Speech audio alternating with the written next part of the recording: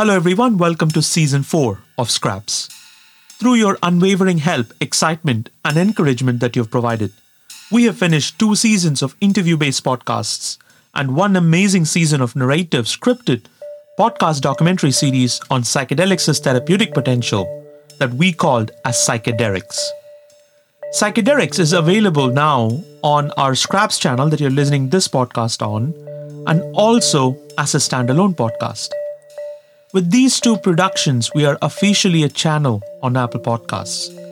So look for Scrap Studio, and we look forward to bringing you more amazing stories and the documentary type episodes to you. Now coming back to Scraps, it feels great to be interacting with all of you again instead of referring to ourselves in third person, as we did for the sake of the script during the Psychedelics podcast series. Scraps is your podcast where we explore the stories of sparks of brilliance in science and innovation.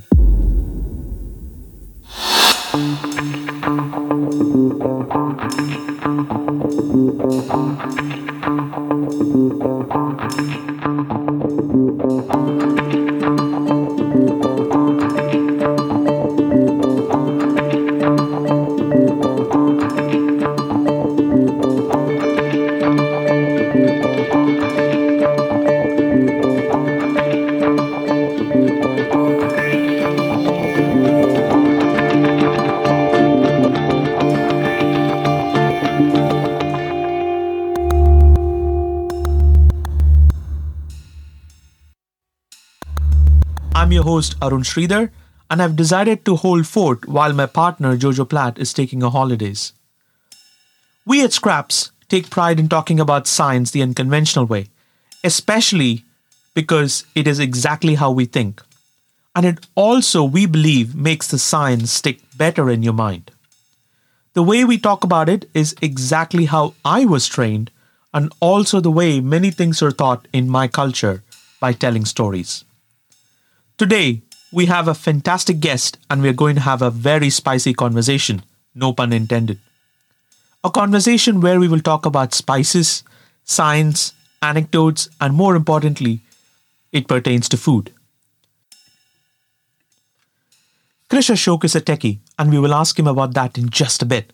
But more importantly, as it pertains to this episode, he's a writer and author of a fantastic book that I've had the opportunity to read recently. While most recipes in India are passed down through the generations from parent to their children, Krish Ashok's book Masala Lab is the first look at how Indian cooking can be approached through the prism of food science and how one can take an algorithmic view of cooking. His book Masala Lab does just that. We will drop the link to his book, his fantastic Instagram account, and his routine weekly chats that he hosts with a couple of other fantastic folks on Clubhouse with his followers on all things pertaining to crazy information nuggets to food via his 2 clubs, Masala Trail and Salem Junction, which we will include in the show notes for you to access. While we can talk about many things related to food, and trust me, I did consider quite a few number of topics, it did not take too long for me to converge on the topic of chilies, food, and trips. No, it is not the psychedelic trips that we are talking about that we've been so accustomed to talking over the last few months, but about the TRP channels which are referred to by scientists as trip channels. This is exactly why the Nobel Prize was awarded this year in 2021, and we just did an episode a few weeks ago on this topic. One more thing that we've to be extremely grateful to our guest today is for his immediate acceptance of my request a few months ago to use his music in our podcast.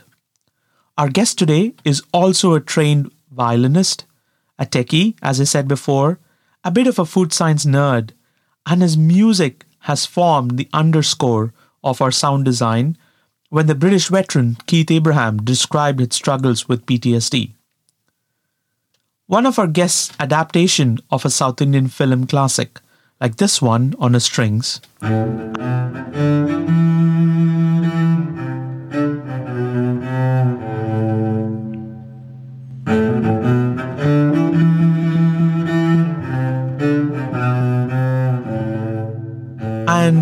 my favorite, Linkin Park, Somewhere I Belong, and its slower version, like this one, seemed to call to me to include his creations in the PTSD episode of the Psychedelic series. It is so good to have him on the show to talk about chilies, food, and trips. Welcome to the show, Ashok. Hey, absolute pleasure. Good to see you. Should I call you Krish or Ashok? Because I think it's always been a point of kind of difficulty, yes, isn't Ashok. it? Especially with us kind of folks from Chennai in India. Yes, it's Ashok, so I still stuck to the convention of having the surname first and then the given name that comes afterwards. Sort of like Chinese and Korean and Japanese people as well. Yes. Yeah. Tell us a bit about yourself, Krish. I mean, why do you call yourself a techie? And what drove you to actually kind of writing the book, Masala Lab? So I've been in software for almost two and a half decades, almost 22 years now. So it's my software job. I work with one of the largest technology companies in the world, and it has taken me places in terms of traveling globally, eating all kinds of food. More importantly, I lived in the US for about 7 or 8 years, which is sort of the time when I was largely cooking by myself in my early 20s, which is when I really took an interest into seriously thinking about Indian cooking and thinking about what goes into it, and also sort of understanding why the documentation around the craft of Indian cooking is rather poor, in the sense that it's all exoticized and it's all it's spices. It's and also a lot of the writing about Indian food has this fake sense of authenticity. Oh, you must add exactly 1/4 teaspoon of nutmeg powder, or this is not an authentic recipe, and so on.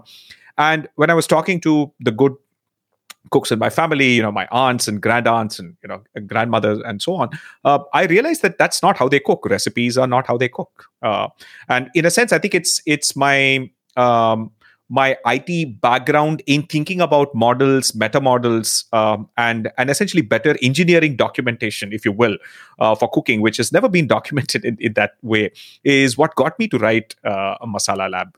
And again, it happened during the pandemic, so it found the right audience at the right time, if you will. So let's actually start from in terms of business for today, where we decided that we'll talk about spice and hotness in food. Yeah. Tell us a bit more about the history, because you also have a very good knowledge of that area as well, as it pertains to how over time food itself is not something that is ubiquitous to just one region. In never, as we know as of today. But tell us a bit more about that in terms of history of spice. So there's a fascinating bit of history that I experienced almost a decade back in my own family, right? So as a kid, I never paid attention to it.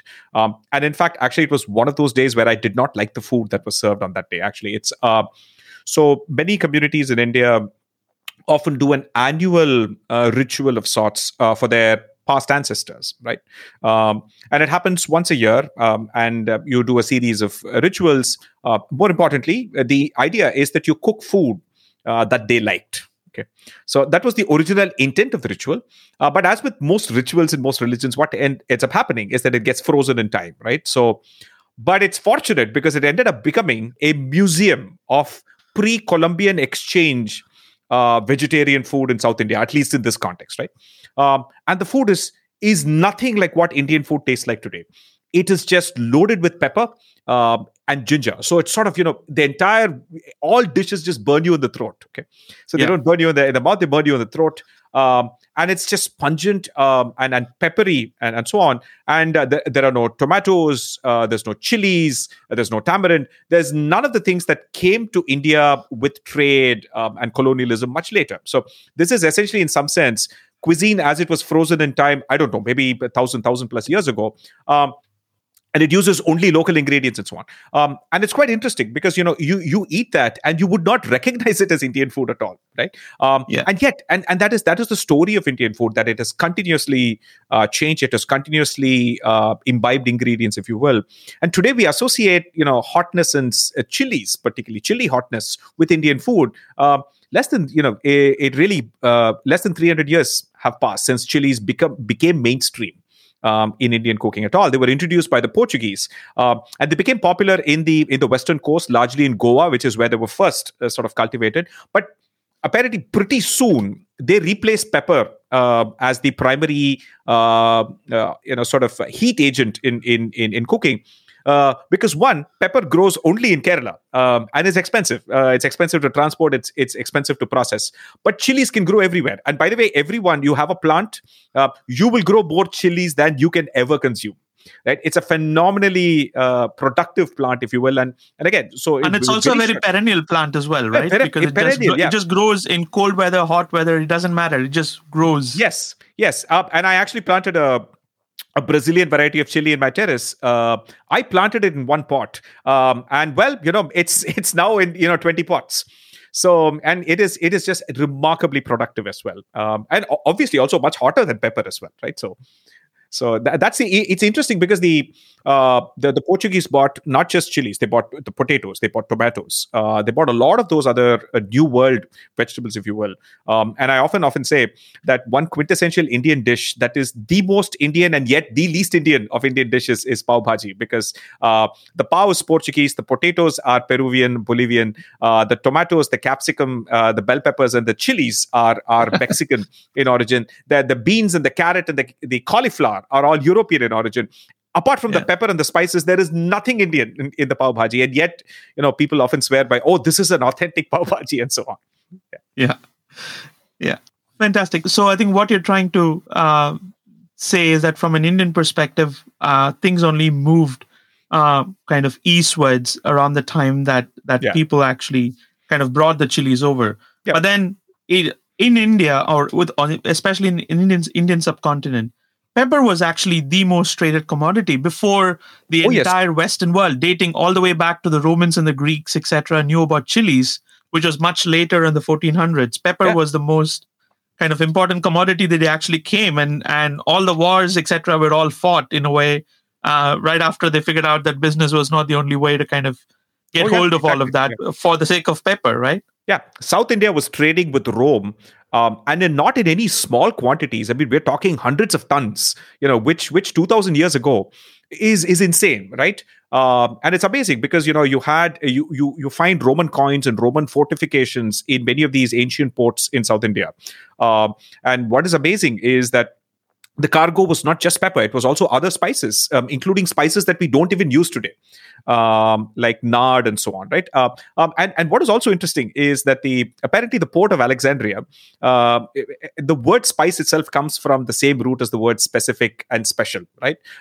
And so originally it was used for a list of items that attracted customs duty in the port of Alexandria, right? So that's what a spice was. So anything special that came through, they would put a customs duty. Fascinatingly, the one item that wasn't on that list was pepper, because the volume was so high that it was almost like the Romans got a volume discount on pepper, if you will. And so in that sense, it's funny because your pepper is the original hot spice, if you will, and yet it wasn't a spice as per the definition of the Alexandria port around 2,000 years ago. Yeah, that's really, really interesting. And then one of the other things that I actually want to kind of bring about, especially that you talk about extensively in your book, but also something that people necessarily don't appreciate, is the fact that taste, or the feeling of kind of hotness, that when somebody tastes excessive pepper or just normal spiciness of the food, or for example, something else like wasabi, as an example, which kind of hits you in the nose rather than hits you. So therefore, it almost begs the question that taste is something that's a bit more than just what you feel in the tongue. And I know you kind of have a very interesting thought on that as well. So it's quite fascinating because the flavor perception is first and foremost one of the least understood from the point of view of research, right? So there's been way more research on sight and hearing. Olfaction was always considered to be a lesser sense, if you will. And largely, if you ask most people which sense they could live without, they would probably say smell, right? But we are increasingly realizing that it is far more important that we give. Well, COVID told us that smell is important, right? But you can still live without it. Yeah, you can list. Well, but food would taste terrible. Yeah, and, if you're someone who likes food. So the interesting thing is that it is estimated that 80% of what we consider to be flavor experience, okay, is actually happening in the nose, right? Your tongue can only sense 5 things: sweet, salt, sour, bitter, and umami. And these are just very basic elemental things. Saltiness is just the detection of sodium.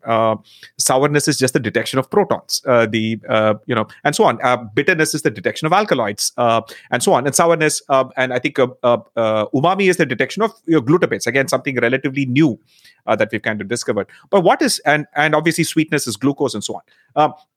In fact, the heat of chilies is fascinating because it's not even the tongue that's doing it. It is, in the sense, it's not your taste buds that are doing it. It's a sensation, right? So the sensors, the TRP sort of sensors, are the ones detecting any high temperature food or a very highly acidic food that you're eating, and just capsaicin happens to fit into that. Actually, other molecules like piperine and gingerol and what's there in mustard, which is sort of methyl isothiocyanate, end up sort of triggering the same receptors, except that the one in mustard and wasabi is volatile, so it ends up wafting up and irritating you in the nose, which is why you sort of experience that in the nose. But the chili sensation is not something that you just feel in the mouth. I mean, you rub chilies on your hand, it's going to burn. So you have it all over. I mean, you have this, and you have those senses all the way in your alimentary canal. So you're going to feel it the next day, when you go to the washroom and so on. So it is interesting that it's a molecule that seems to have tricked you into thinking that you're actually eating something high temperature, and then your brain takes sort of evasive action. It sends a lot more blood to your face. You get flushed, and you start to sweat because it's thinking you have to cool down. And then there's a rush of endorphins into your brain to sort of uplift your mood, and which is why people get addicted to sort of spicy food, and it becomes a rush. You at the extreme level, you have people eating these Carolina Reapers and Boot Jolokias in these contests and so on. But the reality is that I think people largely enjoy the sort of the high that it gives you. And it's also interesting, the North Indian food is spicy but not hot. So South Indian food is hot and not as spicy, actually. Yeah. So that's the distinction, right? So hot essentially refers to the amount of chilies and amount of sort of heat-producing molecules that you have in your food. Spicy is generally the overall number of volatile aromatic sort of molecules that you have from the likes of cumin and nutmeg and pepper and those kinds of things as well. Yeah, and I think which is you made a fantastic point about how these molecules that are in kind of spicy things that we eat end up triggering kind of things that are in the receptors or in the taste receptors of the mouth. These are these ion channels which basically allow passage of ions through from one side to the other side, and therefore that's what enables a conversion of that kind of olfactory or kind of the gustatory kind of things into electrical signals that ultimately get sensed by the brain, right? Yeah. And what's fascinating, so when you say gustatory, right? The idea of food experiences or flavor experiences are so central in the way our brain processes them that when we use terms like disgusting, it comes from the same origin as the word gustatory, right? So it's quite fascinating that way. That expressions like bitter aftertaste, expressions like disgusting, all of these actually are sort of very deeply food related, and it's quite fascinating how close this experience of food is to our emotions and so on. Yeah. And it's also very, very interesting that the knowledge about the actual compound that these chilies actually have, which is capsaicin, it's more than a century old. I mean, in fact, it's probably close to 140 years old. I mean, it was first realized, capsaicin was actually kind of isolated in the late 1800s, in around 1890 or so. And then I also found during the course of kind of research for the work that I was doing for a previous kind of narrative podcast series called Psychedelics, that the person who actually synthesized the synthetic version of capsaicin was Ernst Path, the Austrian chemist, who was also the guy who synthesized mescaline, which ultimately became Brave New World. Yeah, it's a Brave New World, exactly. Yes. So it's a very amazing thing that over the course of history, I think trade and food are so interrelated. Oh, yes. And as we found ourselves in the new world order, almost every 50-year cycles or every 100-year cycles or so. Yeah. And then now, with respect to the new world order, I think it's also interesting that things that people would normally say associated with changing the world is also has a connection to something that is food related, and especially to spice and capsaicin. Absolutely. So, in fact, I think Lizzie Collingham, who writes fantastically about history of food, particularly from a British colonial standpoint, points out that there are literally, I think, 5 things. Let me see if I can remember them. Sugar, tobacco, tea, coffee, and I think pepper, I guess, right? If you take these 5 commodities, and maybe you can add silk to that as well, right? Just these 5 commodities were a central part of the entire colonial enterprise for 300 to 400 years. Okay. Right? Sugar essentially drove slavery and indentured labor. And tea essentially drove the complete destruction of China with opium and all the rest of that sort of stuff. And pepper, of course, we know, for the last, 1,000 years or so. It's amazing. And coffee, again, because it grows in such a few places, there was great interest in making sure that those places were under the control of colonial powers. And likewise, tobacco, obviously, right? And the destruction that, it brought. It's quite fascinating how just these 5 things defined the colonial history for 300 or 400 years almost. Yeah. And for the listeners, Ashok actually hosts a fantastic kind of clubhouse session almost every week or every other week, if I'm correct, on as it pertains to food, and it's called Masala Trail, and he does it with another fantastic person and cook, Nandita Iyer, who has also written a book called Saffron Trail. And one of the key things that you actually mentioned when you recently did a session on sugar recently was how sugar increases the way in which we perceive some of the other flavors in food. And especially, I think one of the things that you mentioned was how the addition of a small amount of sugar to food will basically enhance the spiciness or the hotness in the food as well. So can you tell us a bit more about that, Ashok? Yeah, so essentially, a lot of our taste and flavor detection apparatus is a product of evolution that far predates the modern post-agricultural settled, eating grains and, modern industrial world, or the agricultural world for that matter. So we are still products of a time when calories were not easily available. Right? You largely either hunted animals when you could, and you ate when you could. You found fruits when you could.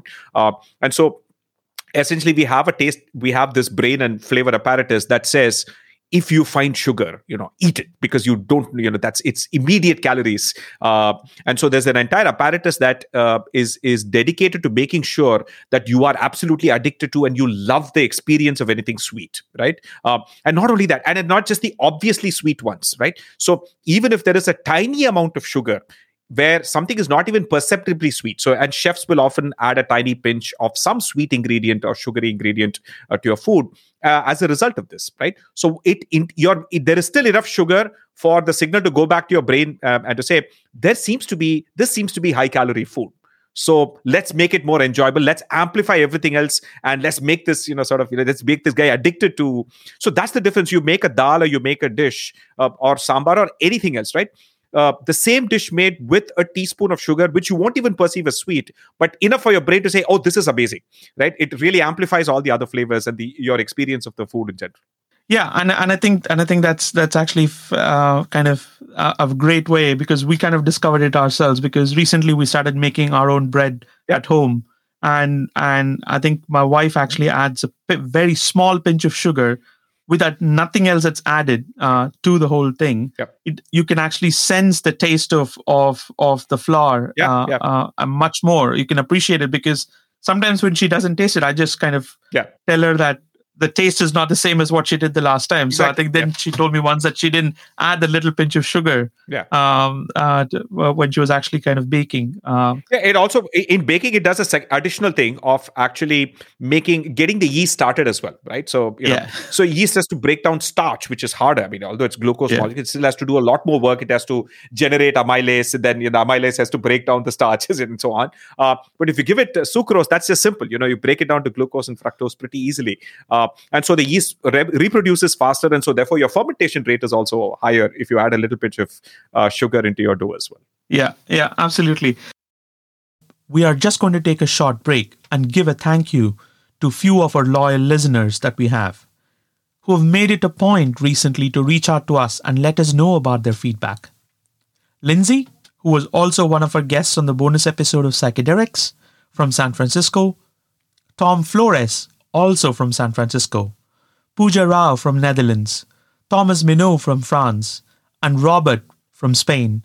Thank you for all the kind comments and the ratings that you have left us online. We are also super thankful to Forbes and Vice Magazine and Dale's Report columnist and author Amanda Siebert to have given us a fabulous feedback on our most recent psychedelic series by calling it one of the best that she has heard on the subject. And coming from Amanda, we are eternally grateful to her. So if you've not had a chance to catch up on any of her previous work, please do so. Don't be shy and send us your feedback, and we will ensure that we thank you publicly for lending us your ear and, more importantly, your feedback. Now let's get back to our guest. So, and one of the other things that I think would be kind of interesting to bring out is also the fact that when the entire capsaicin was discovered in the late 1890s, then it was synthesized around 1930s or so by the same guy who kind of synthesized mescaline. And it took people have been kind of working on ways in which sensory perception or the involvement of nerves in sensory perception of how we feel, how we taste, how we see, etc., has kind of gone on over multiple years since then. And I think all the way from the cardiovascular system, when someone breathes and when somebody actually kind of feels that the heart, they basically have a pain sensation in the chest as a result of a heart attack or anything else, or in case of inflammation, as some of the folks might actually feel with the pericarditis, etc., that they might feel with the inflammation of the outer sac of the heart, are all mediated by the nerve fibers, which incidentally have these TRP channels, the transient receptor potential channels, ion channels that reside on all of these neurons. And the most important thing, and it kind of struck me as you were mentioning about the hotness in the food, is that when the TRP channels were actually originally kind of discovered, cloned, and functionally looked at, the way that they actually saw that these TRP channels were actually functioning was that, I mean, normally you do a technique called as patch clamping, which is basically recording ion channel activity. And that's how most of the things about taste and olfactory cells and gustatory cells, etc., are all done in basic science. And this is a way in which you basically have like a glass micropipette that would basically glob onto a single cell, and you would record ionic currents. And these ionic currents that you record from the TRP channels, from cells expressing only TRP channels because you can clone them, is that at room temperature, it's pretty small current. But then when you actually hit a particular temperature, so if you have a water bath, and it's only when you hit the water bath to around 40 degrees, the amount of current or the amount of conduction in those actually goes up. So, which is interesting that this is all done in the absence of kind of capsaicin and other things to activate it. You're just measuring as a function of temperature. But essentially, what capsaicin does is it actually activates that heat sensors in your tongue, and that basically activates the channel, right? So it's a very interesting way as to how nature works. And then from the last thing that I actually wanted to kind of talk to you, Ashok, was really about how we determine kind of the spiciness of how something is actually hot. Especially, you kind of mentioned the Carolina Reaper versus the normal kind of bell peppers or capsicum that people actually use for cooking. which I think has probably the least spicy, because Zero. Kids can actually eat that, right? You can cut capsicum and even kids can eat it. Versus other things like Carolina Reaper, etc., are things that are extremely spicy, and there's a gradation, and it's basically kind of Scoville units, and you have a great story about that to share as well, which I think would be interesting for our listeners to hear. So. Right. So in fact, when you spoke about the discovery of the synthetic version of capsaicin that you could produce in a lab and so on, is around also at the time when sort of pharmacological companies were figuring out the use of capsaicin in pain relief. Right. So there's this category of topical pain relief that's called a counter irritant. Okay, so and India, by the way, if you look at India, even going back 2,000 years, people have been chewing things like ginger and essentially things that otherwise irritate your throat in ways that it distracts from the actual problem. Really, that's really what a counter irritant is, right? And capsaicin, in a sense, does that, right? So because by blocking these channels, it reduces your pain perception of the actual problem. Okay. And so in a sense, so people obviously figured out pretty early that you could use capsaicin in pain relief creams, and almost all pain relief creams tend to use a combination of things like menthol, things like camphor, things like capsaicin, all of which again sort of fit into these channels, right? These sensors, and are able to trigger them. Menthol does it for the cold sensing channels, and then capsaicin does it for the hot sensing channels, right? So that's why when you eat mint, you feel cold, as opposed to when you eat chilies, you feel hot, and so on, right? So almost every pain relief cream essentially uses that. And one gentleman who used to be an academic sort of started working for Park Davis and Company in the turn of around the 1930s or so. Which incidentally was also the company that made cocaine, that also made mescaline and a whole host of other things back in the 1800s. Absolutely. Yes. It's one small side aside, right? I've been fascinated ever since I read this book called The Hidden Life of Trees, about how stunningly alien the plant world is from the animal world. Okay. Yeah. And so many of these things that are different, like, even down to cooking, right? Salt dehydrates plant cells, hydrates muscle tissue. And plant cells have, cellulose, hemicellulose, they have rigid structures, muscles are flexible, right? Plant cells, plants have chloroplasts, so they're green in color. And again, they're green because that's the one frequency of light they don't use, right? So they use the other ones and they reject green. That's why the leaves are green and so on, right? And then animals, on the other hand, sort of muscle tissue has myoglobin, which sort of carries oxygen, so it's sort of red in color. Red meat, people often think red meat is red because of blood. No, it's red because of myoglobin and so on. So, and the other fascinating thing is that things like a cannabis plant has tetrahydrocannabinol, right? It acts as a sunscreen for the plant, but it is an eye opener for animals that eat it. So it's again, it's quite amazing how plants and animals, and again, so this is so essentially this gentleman figures out that they used to extract the capsaicin from chilies, right? So this was obviously at the time when synthetic production wasn't really a practical issue, endeavor then. And then what they would do is that they would keep getting these batches of chilies, and he recognized that he had a problem, right? That there was no guarantee which batch of chili was hot and which is not. And by the way, if you have a chili plant in your house, you would experience the same thing. There is no way of predicting which chili is just going to be a complete blank, non-hot one, and which one is going to be insanely hot. Okay, and so therefore, again, seasoned gardeners would know that you have to reduce the amount of water that you give the chili plant, so that it doesn't. It gets more spicy and so on. But anyway, so the interesting thing is that he said, well, we need a way to standardize the amount of heat in a chili. And that's when he devised this test where the capsaicin extracted from a chili would be diluted with sugar water, and a panel of trained testers would drink it and tell you whether they can still sense any heat. Okay, and then essentially the number of buckets and the number of liters, the number of amount of sugary water you needed to completely kill the sensation of capsaicin from one chili was defined as the Scoville heat unit of the chili, right? So, for example, your bell peppers are close to zero, right? They don't have much capsaicin at all.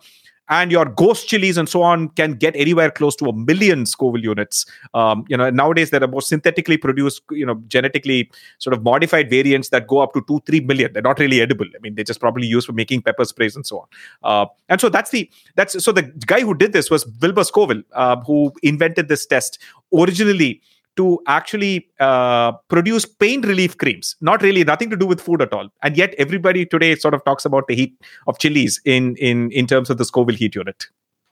Then are there any obvious things that we're actually kind of overlooking, Ashok, as it pertains to kind of our perception of how spiciness works in food, to actually kind of things that we normally kind of don't talk about or don't perceive enough? So a couple of broader things that in my experience, have come across in the kitchen is that so aromatic flavors, particularly in spices like pepper, nutmeg, the more expensive spices, cardamom, and so on, right? They go down the longer you cook something, right? So and also they're mostly fat soluble, meaning that so you want to get all of those flavors into the fat.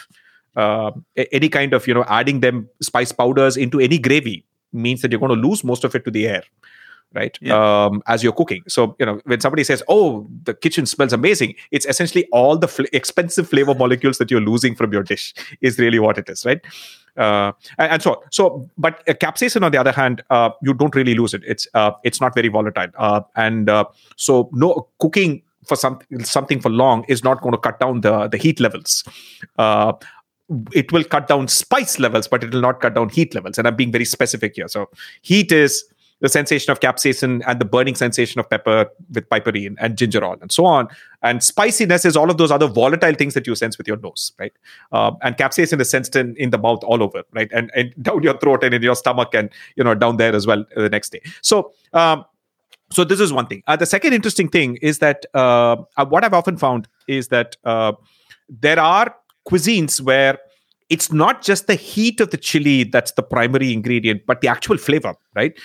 Once you kind of, like habaneros, for example, or Scotch bonnet peppers, which are really, really hot, okay, also have tremendously rich flavors. A Scotch bonnet has a fantastic fruity flavor that, you can't make Jamaican cooking without the Scotch bonnet pepper. I mean, it is just quintessential to Caribbean cooking and so on. And habanero also has a lovely, rich, fruity flavor, despite the sort of searing heat. And what is interesting, so the cuisine of Mexico is fascinating in that they have hundreds of varieties of chilies, most of which are not used for the heat, but they're used for their actual flavors. And so you get the green variety, the fresh green variety, the fresh red variety, which means it's more fruitier and so on. And you get the dried red variety, which has its own flavors. And then you get the dried red smoked variety, like your chipotle chilies and so on. So chilies are not just about heat. So there are cuisines where the flavor itself, actually, even Thai cuisine, the bird's eye chili has a lot of flavor. Apart from just the heat. And so you can't just replace it with another variant of chilies. In my experience, I found that Indian chilies are either all heat or their color, meaning that they impart a bright red color, which is your Kashmiri and the Bedigi chilies from South India. But otherwise, you don't get as much flavor. It's either just searing heat or it's color, right? And in fact, mostly North India, they use the chilies that impart color, not so much the heat. And so on. But what's interesting is that 80% of all of the color imparting chilies are not used in cooking in India. They're used to make lipsticks. And again, it's again a variety of chili. It's not high on capsaicin. So obviously, I think, it's not going to burn your lips when you make lipstick with it as well. Yeah. Which is it brings about another interesting point, especially in all the Indian households and possibly all South Asian households, where you have a lot of dried red chilies of different lengths and also different levels of stoutness, right? Where you actually have, whereas that's so different from a green chili that you might actually get in the market. So tell us about, does it also have the same property? Because some of those dried red chilies are really spicy compared to the green counterparts, right? But that's different from what you were mentioning earlier about the color and the flavor. Yeah. So in general, actually, the green, so the dried version of whatever is the equivalent green one, is not really too different in spice. I think you perceive it because of the dilution as a result of there being more water. Okay, that's all there about it. Sheer in terms of amount of capsaicin, they have the same amount of capsaicin. Okay, but because you're getting other flavors, you're getting the vitamin C, you're getting all the other things, and you're getting all the water as well. So you kind of perceive a slightly diluted effect. But they largely have the same sort of capsaicin values as well. And I think at least in South India, there's a stout short one. That again is largely used to make sambar powder and curry powder. So it has a slightly more smoky flavor while being pretty hot. So your other longer red chili variety is this grown in Andhra that's very, very hot. But that's just pure heat, no flavor, right? And then you have the color ones that are used to largely impart color, red coloring to sort of food, along with turmeric. Almost, that chili powder and turmeric, literally gives you that quintessential that red color of Indian in food everywhere, right? And I think the other interesting aspect of chilies also is that the green ones, they have, despite the fact that they have all this heat, their shelf life is short because the stalk, which has no capsaicin, there's a fungus that is uniquely adapted to attack the stalk of the chili. Okay, so and at least in South India, the chilies will go bad in no time, and so which is why you should remove the stalk when you want to refrigerate the chili, and then it will last forever because the capsaicin is a very strong antimicrobial properties that none of these things want to mess with. So in general, yeah. So I think you do. It almost takes you back to when it takes me back to when my grandmother would actually kind of remove the stalks from the chilies, and we'd be like, "Why can't you just put it in?" And then, but she would not give us the reason. But then she would actually be very diligently just remove the stalks from them before she would put it inside the fridge. See, that's the other fascinating thing about cooking, right? Is that that there's such a tremendous ton of practical tacit knowledge passed down through the ages, mother to daughter and so on. And so little of it actually documented properly. And again, as Mike, I think Harold McGee says, in the kitchen, it's the knowledge of cooking that matters, not food science. Okay, food science, it just helps you understand it a little bit better. But yeah, so your grandmother didn't have to know that it's about this fungus that's specific, but she knows that it's the waste of money if you don't remove the stalk, because it will go bad in just a couple of days, right? So that's fantastic. So I think this has been great to actually kind of just talk through all things, or at least most things, as it pertains to kind of chilies. And I think as somebody who has actually worked in pharmaceutical companies which have developed trip channel modulators for various things, most of them are blockers of these for pain. And then I also used to work on a discovery program, which was actually developed for blocking of a different type of a trip channel called TRPV4, which was for blocking the feeling of fullness in the thorax and the lungs, so that people actually don't feel the symptoms don't worsen, because those are the ones that actually kind of tells the brain to increase the sympathetic drive to actually drive, which is more detrimental in conditions like end-stage heart failure. So there are things that have already been tried in the clinic, in clinical trials, and many other companies right now. Especially pain is a massive area where TRPA1, which is a different type of a trip channel, but that's more present in the spinal cord neurons, etc., are things that are being blocked, etc., at this point of time to see if people can actually work. So I think, it's trip channels are booming. I think everybody talks about it purely from a perspective of science and how it pertains to this particular sensation or that particular sensation, why it's important in this disease. And I think what we wanted to do was to kind of take a very different view of that. And thank you so much, Ashok, for actually doing it with us, and really appreciate it. And so for your Western audience, I will just say that I think, if they want the quintessential experience of chilies, right? And not in just when you're eating Mexican food or Thai food, where it's just hot food and so on. The quintessential minimalist chili experience, short of just biting into chilies, is to go to Indian street and eat something called pani puri. Okay, because it's just a fried dough sort of ball, which is a hollow interior, and it's filled with a liquid that is dipped into, and that's just chilies, mint, rock salt, which again has sodium sulfide, and so it has that smell of the sort of eggy smell, if you will, and cumin, right? And it's very minimalist that way. And the chilies are very pronounced, and tamarind as well, right? So what happens is that it's a combination of the acid hit of the tamarind, the heat of the chilies, a little bit of the sweetness from the jaggery or the sugar that they add there, the menthol giving you the cooling sensation, and it is just a very raw experience that I think is a good way to truly appreciate what the chili does, short of just biting into it daily. And it's really pleasurable, and you get the crunch of the puri as well. So it's a complete mouthfeel experience as well. Yeah. And if you're wondering, and it seems so simple for someone who's not used to it, it'll seem like a very odd thing that there's a guy dipping something very unhygienically, into this big pot and then handing it to you and you're eating it. It is just remarkable. It's an experience that you do have to go through at least once. Yeah, and I think most, at least the last time that I was in the States and pre-COVID, and at least here in the UK, most of the restaurants have actually started, most of the authentic Indian restaurants, I must say, because there are so many in the UK that call themselves Indian, most of the authentic Indian restaurants serve pani puri of some variation or sort. So yeah. I think people will definitely kind of get that feel, and thanks so much for highlighting that as well, Ashok. Sure. No, this has been pleasurable. Thank you so much. And I think your book, Masala Lab, is fantastic. I think it's great just to read it as kind of simple things, a logical stepwise thinking, because just like you, I started cooking when I went to grad school. And prior to that, my mother kind of started training me at home. But then as just a home cook, or where it's just cooking for eating, and over time kind of developing your own kind of flavors, which is very distinct from how even within our house, as to how different both myself and my wife actually have our approach to cooking, etc. Your book is kind of a great way to actually kind of explain some of the steps, because as you said, most of the things in Indian cooking has all kind of passed on and not necessarily written down. So this way kind of helps you to think really about recipes. It. Yeah, they're heuristics. Correct. Yeah. Correct. No, this is fantastic. Thanks so much for doing it. Pleasure. Really appreciate it.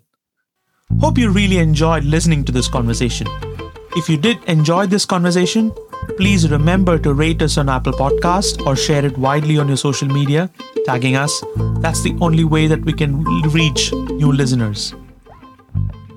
Remember, Scraps is a volunteer-run organization to disseminate factful stories of science, scientists, innovation, and innovators as a service to the world.